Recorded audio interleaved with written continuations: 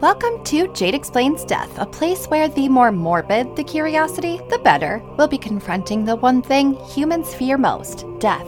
Each episode will be dedicated to a manner of death, and I will paint a vivid picture of how each would feel, as well as share some of the darkest yet most interesting real-life stories. Get ready, because we're about to embark on an adventure now. I am so happy that you're here with me. It's time for another death exploration, loves. As promised, I am doing a request this week. This is going to be a very gruesome, interesting one. We're going to tackle freak deaths in the workplace due to heavy machinery. I'm talking meat grinders, lathe machines, and even candy factories. Oh my. My content may be upsetting to some, and for a mature audience, listener discretion advised. Sometimes technology can really backfire on us. As demand increases, we build efficient machines that can churn out product like none other before. With that increase in demand comes the need for jobs that don't always spend the most time training and safety protocol. Double that with long repetitive hours, and you have a recipe for pureed human. Workplace accidents that result in traumatic death are becoming increasingly frequent. CEOs want to make piles of cash, which often prompts them to condense employees' training into a short span of time where they can only hit bullet points. This is one of the reasons why a lot of people believe that big corporations don't have a soul. That and the fact that they only pay the employees who are doing the most dangerous work peanuts. Why not just jump right into the gory glory? This first death actually received a lot of press. First responders required trauma counseling after responding to the scene because, well, you'll find out in a little bit. In 2013, Hugo Channon worked for a sanitation crew. One of their biggest clients was an Oregon-based meat packaging factory. The cleaning hours were often set late evening when the employees cleared the area, which makes sense, but this was the time that most people would be sleeping. Not a great hour to be dealing with large commercial death traps. Hugo was sanitizing a jumbo commercial meat blender. I mean jumbo. You could fit a few human beings inside of this thing. All of these machines were definitely supposed to be locked from operating and properly covered, mind you. I mean, duh. You would think that would be a given. The employees were actually told this on numerous occasions to express just how high a priority their safety really was to the company. Sadly, the client didn't value human life anywhere near as much as the sanitation company did. This meat packaging facility had a painted record. Aside from a deadly E. coli outbreak that was traced back to that facility, there had been several workplace accidents. Unfortunately, we don't know too much about these because these yahoos did not document any of these properly. We do not know what the nature of these accidents were or whether or not there were fatalities, which is not acceptable by anyone's standards and also kind of illegal. So pretty much the only reason why we know anything about poor Hugo is because a third-party company was involved that was not going to let these asshole CEOs sweep this one under the rug. Hugo's coworkers were all assigned specific tasks. That meant that Hugo was basically all by his lonesome. There was another employee in his facility, but he was busy doing his own project. Hugo was bent over this large meat blender when something tripped the on switch. Of course, this should have never been a risk. It should have been locked. It is unknown exactly how the switch was flipped, but it's speculated that Hugo accidentally bumped into it somehow. After a relatively silent ambiance, Hugo was straight startled by the loud thundering, whirling, and metal slicing sounds. These machines are so loud, employees often find themselves yelling after a shift due to exposure to such loud machinery for hours. Tragically, that sent unsuspecting Hugo plummeting into the sharp, rapidly rotating machine. The employee working nearby was also startled by the abrupt sound, as well as gut-wrenching, animalistic, throaty, muffled screams and gurgles. He looked over and caught a small glimpse of what was actually unfolding. He ran to the rogue machine and slammed onto the emergency stop button. Unfortunately, it was way too late. Hugo was fully entangled in the stopping blades. He was now an explosion of mangled bone, brain matter, and bits of soft tissue. It literally only took a few short seconds for him to transform into this state. What's worse is that in the process of him falling overboard into the machine, he was whirled around. He went through those sharp, crushing blades feet first. This did prolong his death. Seconds may not seem like a long time, but when you are tolerating the worst kinds of sensations imaginable, coupled with the distinct knowledge of what is happening, those seconds can feel like weeks or years. The initial responding officers and EMTs were unable to safely retrieve what remained of Hugo from the machine. Of course, there were no employees of the facility in the building that could lock the blender and ensure that a similar incident wouldn't ensue upon the body rescue mission.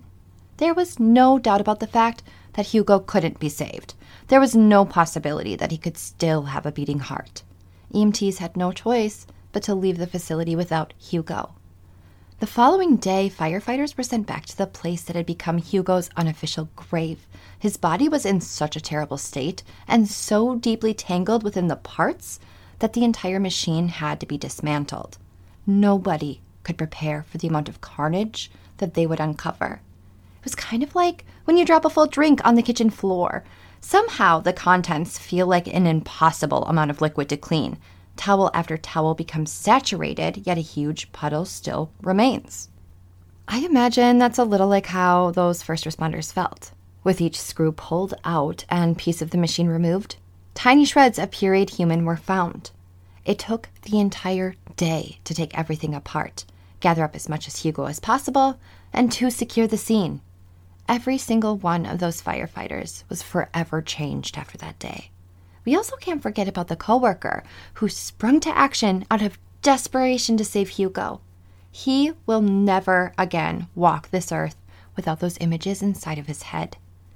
An all too familiar scenario also unfolded inside of a Russian meat factory. This machine was slightly different. It wasn't a big wide open blender. It was actually a meat mincing machine. It was set up with conveyor belts, almost like an escalator, only they move straight across, not up or down. Meat carcasses were supposed to be placed onto the belts. They were then fed through 2 other belts that were tightly squeezed together. All of that pressure would crush the carcasses up, and then they're led to a machine with sharp rotating blades, similar to a grinder or blender, that basically diced them up into tiny bits. A woman was completing her repetitive, mundane task of placing chicken carcasses onto the belt over and over again. It's not hard to imagine how easy it would be to slip up a tad. This is literally mind-numbing work. Her hand got a little too close to the 2 narrowing belts, where there was only millimeters of space. It sucked up her fingers and then ate her entire hand. Again, in a matter of mere seconds, her entire body was pulled into the machine, and her rubber work boots the only thing remaining of her on the floor. News reports claim that the woman was killed on the spot, but they are wrong. I don't think they understand the concept of on the spot. It literally only takes milliseconds for our brain to process sensation. This woman's heart was likely crushed inside of 2 seconds, but that's plenty long to actually feel the horror.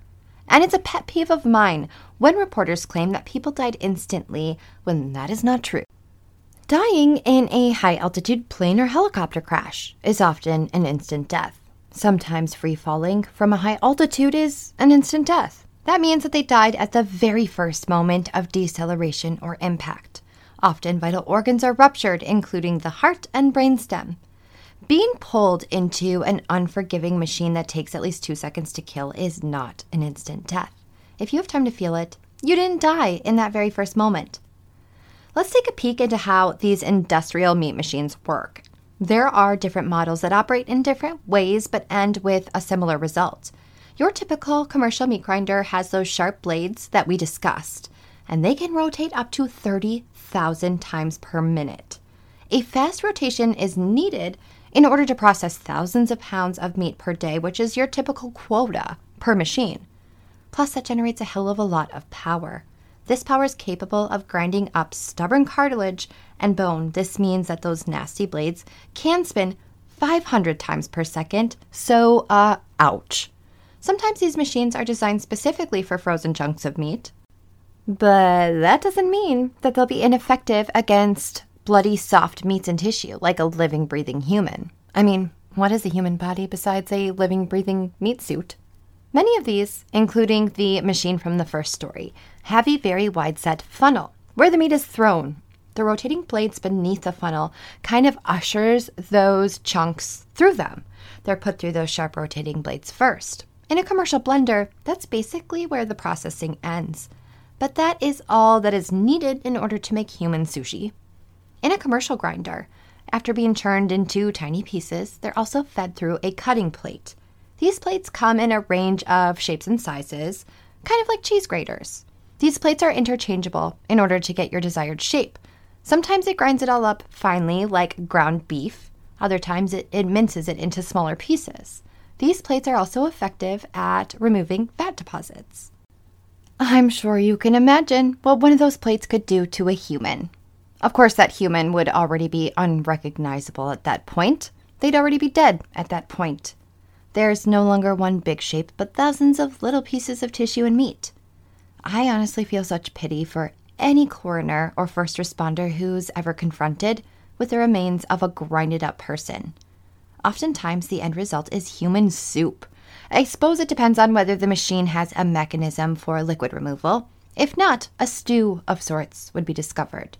Sharp bone fragments that resisted being completely ground up, mashed up flesh, and ground beef human would be found inside of a base of blood and bodily fluids.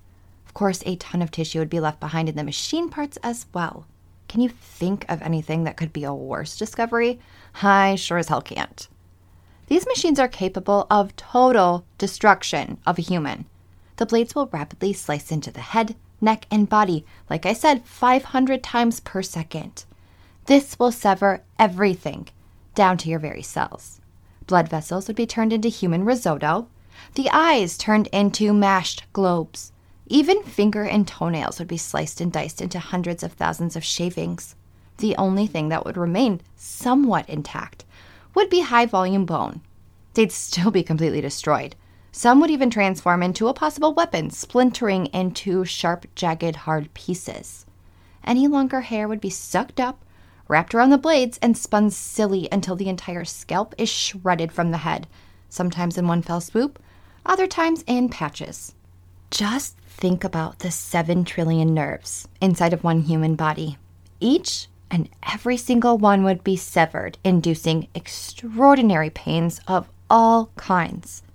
This would be complete processing meltdown, total overload. Your brainstem would be flooded with every single negative sensation that has ever existed. It would continue to attempt to do its job right up until the very moment that it too is pureed, or until your heart stops. If a person's fed through those blades feet first, that means they have all the way up until their heart is sliced and diced to feel everything. Nobody wants to experience this. Trust me. Even if you were fed head first, of course it would be quick, and you would feel much less. But imagine staring down the mouth of those grinding blades. Just the terror of that moment alone sends shivers shuffling through every single bone in my body. Have you ever heard of the term degloving? It's basically a term for being skinned. A machine exists that can accomplish just that and so much more quite effortlessly. I'm talking about a lathe machine. Is it just me, or does the term lathe remind you of some sort of supernatural creature? This is a machine that shouldn't ever be operated by just anybody. A special certification is typically required for a person to be able to use one of these bad boys. Unfortunately, not all countries operate by the same guidelines. A lathe is used to shape wood and metal. Do you know how sharp something needs to be in order to trim metal? Not only that, but it requires a great deal of power and rotation. That spells serious danger. Human bone is stronger than steel, but it's still not much of a match for one of these machines. These do not rotate anywhere near as fast as blades on a meat grinder, but yet somehow they are still very powerful. An industrial lathe typically operates between 1,000 and 3,000 rotations per minute. You're supposed to place your wood or metal onto the arm of the machine. I mean, it's got a technical term, but I call it the arm. At the end of that arm is a very sharp cutting tool. The object that you're trimming is spun around senseless as you slowly feed it into the cutting tool until you get the desired shape. But there have been quite a few recorded deaths by lathe. Because these long objects are rotating so quickly, one slip can actually suck an entire person into the spinning machine if it's big enough. which both crushes them and easily slices off layers of skin and other tissue in the process. The only way that a person can possibly be saved by one of these machines is if it's smaller. Some are too small to fit a full body inside. That means people often lose parts of their arms or entire limbs, but can sometimes walk away from the incident.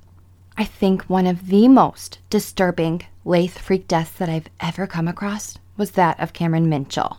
Cameron was only 16 years old. I find it utterly absurd that a teenager was allowed to operate one of these deadly contraptions. What the hell were they thinking? Cameron was participating in a government-funded apprenticeship and was placed at Huntley Mount Engineering Limited.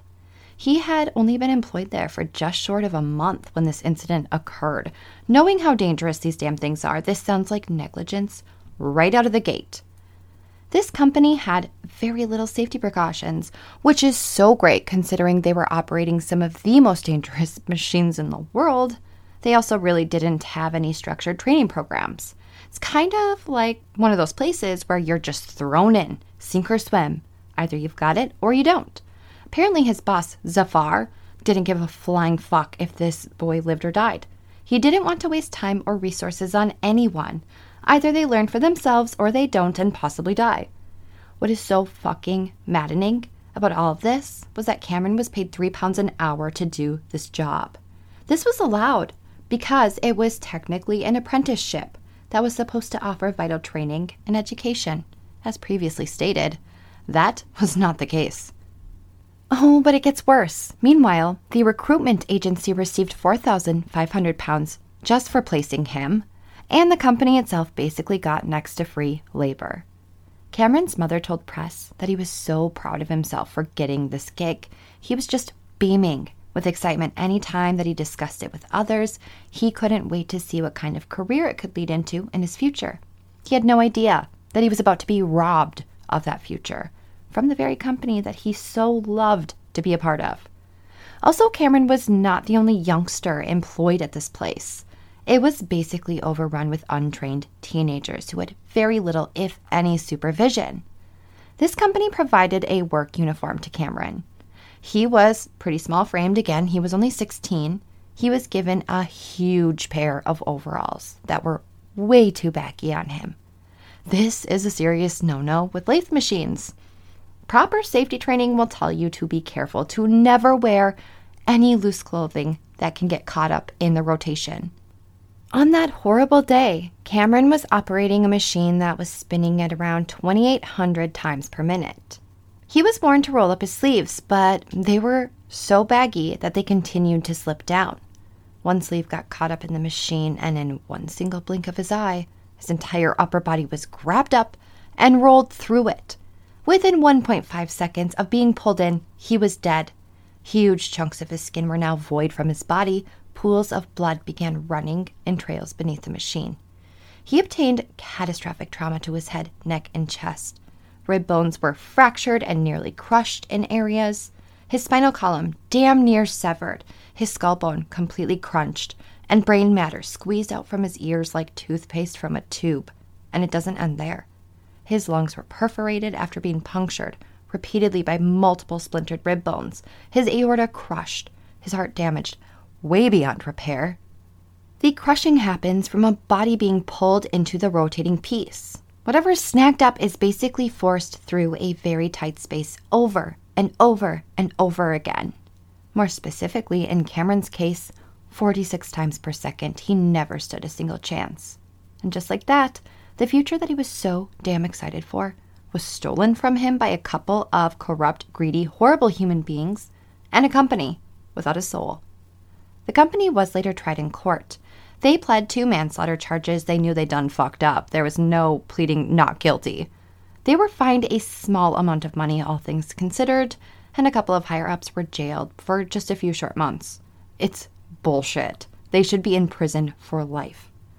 Don't fuck with lathes unless you go through proper training. Also, take that training as seriously as a heart attack. Over 3,000 people suffer freak accidents by lathe per year that we know of. They account for a huge chunk of all workplace accidents and deaths. All right, let's take a leisurely cruise to a candy factory in Russia, On our way, we're going to stop at another candy factory in the same country.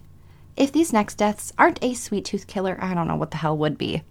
Speaking of Russia, at least 190,000 people die on the job each year in that country. Honestly, that number is likely much higher. They aren't exactly known for feeding us accurate statistics, especially ones surrounding deaths. A sweet and funny mother of a 10-year-old boy faced one of these deaths in 2017. It was honestly one of the worst deaths that a person can go through. I know I say that a lot, but honestly, I just pick some of the worst deaths for my podcast episodes. What can I say? You might wonder what the hell could possibly go so wrong in a candy factory. Oh, just wait. 36-year-old Natalia Nemitz was working hard, like always, attempting to clean a commercial caramel mixer. This machine was switched off and supposedly empty. Just like in the meat grinder story, other employees were around, but busy with their own tasks. This factory was a very large place and housed many big industrial machines. At one point in time, a coworker came looking for Natalia to ask her a question, but to their surprise, she was nowhere to be found. They looked in all of the obvious places, the bathroom, the absolutely ridiculously teeny tiny break area outside of the building. When she didn't turn up, it was time to check out the not-so-obvious places.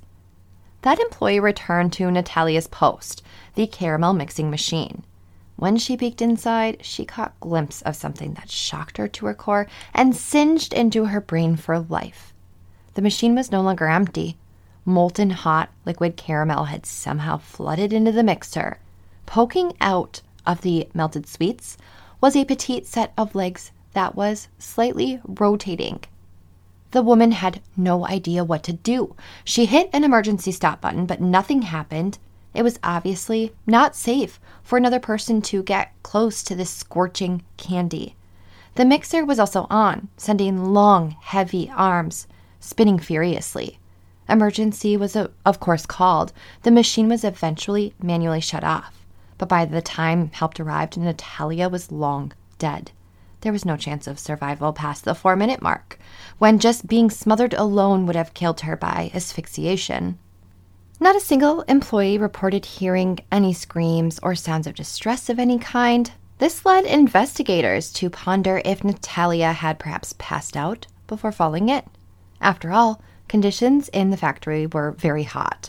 It wouldn't be a stretch for a person to overheat and faint. I personally hope that this was the case. However, I have some bad news. The fact that 0 screams were heard is hardly evidence that Natalia was unconscious upon falling in. Caramel is a dense, viscousy fluid. Plus, it was between 320 and 350 degrees Fahrenheit, or 160 to 177 degrees Celsius. Let's also not forget about those heavy, rotating metal bars. What could have Natalia possibly done to make any noise? Sure, you can attempt to scream while submerged in even water, but nobody will hear you. In the process, you'll aspirate that water, or in this case, caramel, into your lungs. Additionally, that intense heat would cling to her curves like a skin-tight catsuit. This would immediately inflict serious burns all over her body if she did attempt to scream. She'd be tortured with nasty burning to her tongue, esophagus, and lungs. Her joints would contract due to that amount of heat. Her flesh would lose moisture early on. Her muscles would cramp and harden. Plus, you have that heavy metal swinging, likely into her head. The only movement that Natalia could have possibly accomplished in those circumstances would be the movement forced by those bars. It's still possible that she overheated from working tirelessly in those hot conditions, but honestly, there's no way to know if that's truly the case. If she didn't, I hope that she was knocked out cold immediately from the heavy metal. Because if she wasn't, that means that Natalia's death was basically a race between boiling alive and asphyxiation. Either could have won that race, but she would have been forced to endure the negative consequences of both. Not only would she feel utter panic because obviously she couldn't breathe, but she'd have searing pain all the way from her outside to her insides. This would come very close to the misery of spontaneously combusting. Actually, I think it would be worse, because a liquid fire was assaulting her everywhere. It was seeping into her crevices and hugging every single curve, likely oozed into her ears and nostrils. She was literally entombed with this. Widespread, fourth-degree burns would plague her in under a minute. This would at least damage many of her nerves, which would in turn tone down the fire a tad, likely not enough for her to notice. And we already know that burning is the worst physical experience known to humans. And this death really capitalized off of that in every single way, that poor, sweet woman. Just 1 year earlier, also in Russia, another woman had an experience that was nearly identical to this one, only instead of caramel, it was molten chocolate. A factory woman allegedly dropped her cell phone into the commercial chocolate mixer, filled with equally hot molten chocolate. In an attempt to retrieve it, she fell in head first. Of course, this is simply a theory as to how she fell in, and going after a cell phone and something that hot seems like a pretty unbelievable reason to me. This chocolate mixer was set up very similarly to the caramel mixer. It had long rotating metal bars that were also on at the time. This time, there was no doubt that this woman was conscious when she fell in. She definitely felt the awful torture initially. Upon autopsy, severe blunt force trauma was found to her head, but there was no way to know exactly how far along it had occurred, again, hopefully early on, knocking her out. But congealed chocolate was found in her stomach, throat, and nostrils, which means that she indeed breathed it in. Of course, this woman didn't scream or make any sounds either. Well, we've done it again, loves. We've tackled yet another death exploration, and again, there are still many more heavy machinery deaths to cover in the future. And I also want to remind you that I am always open to requests for my episodes. But we'll meet again this time next week. Until then...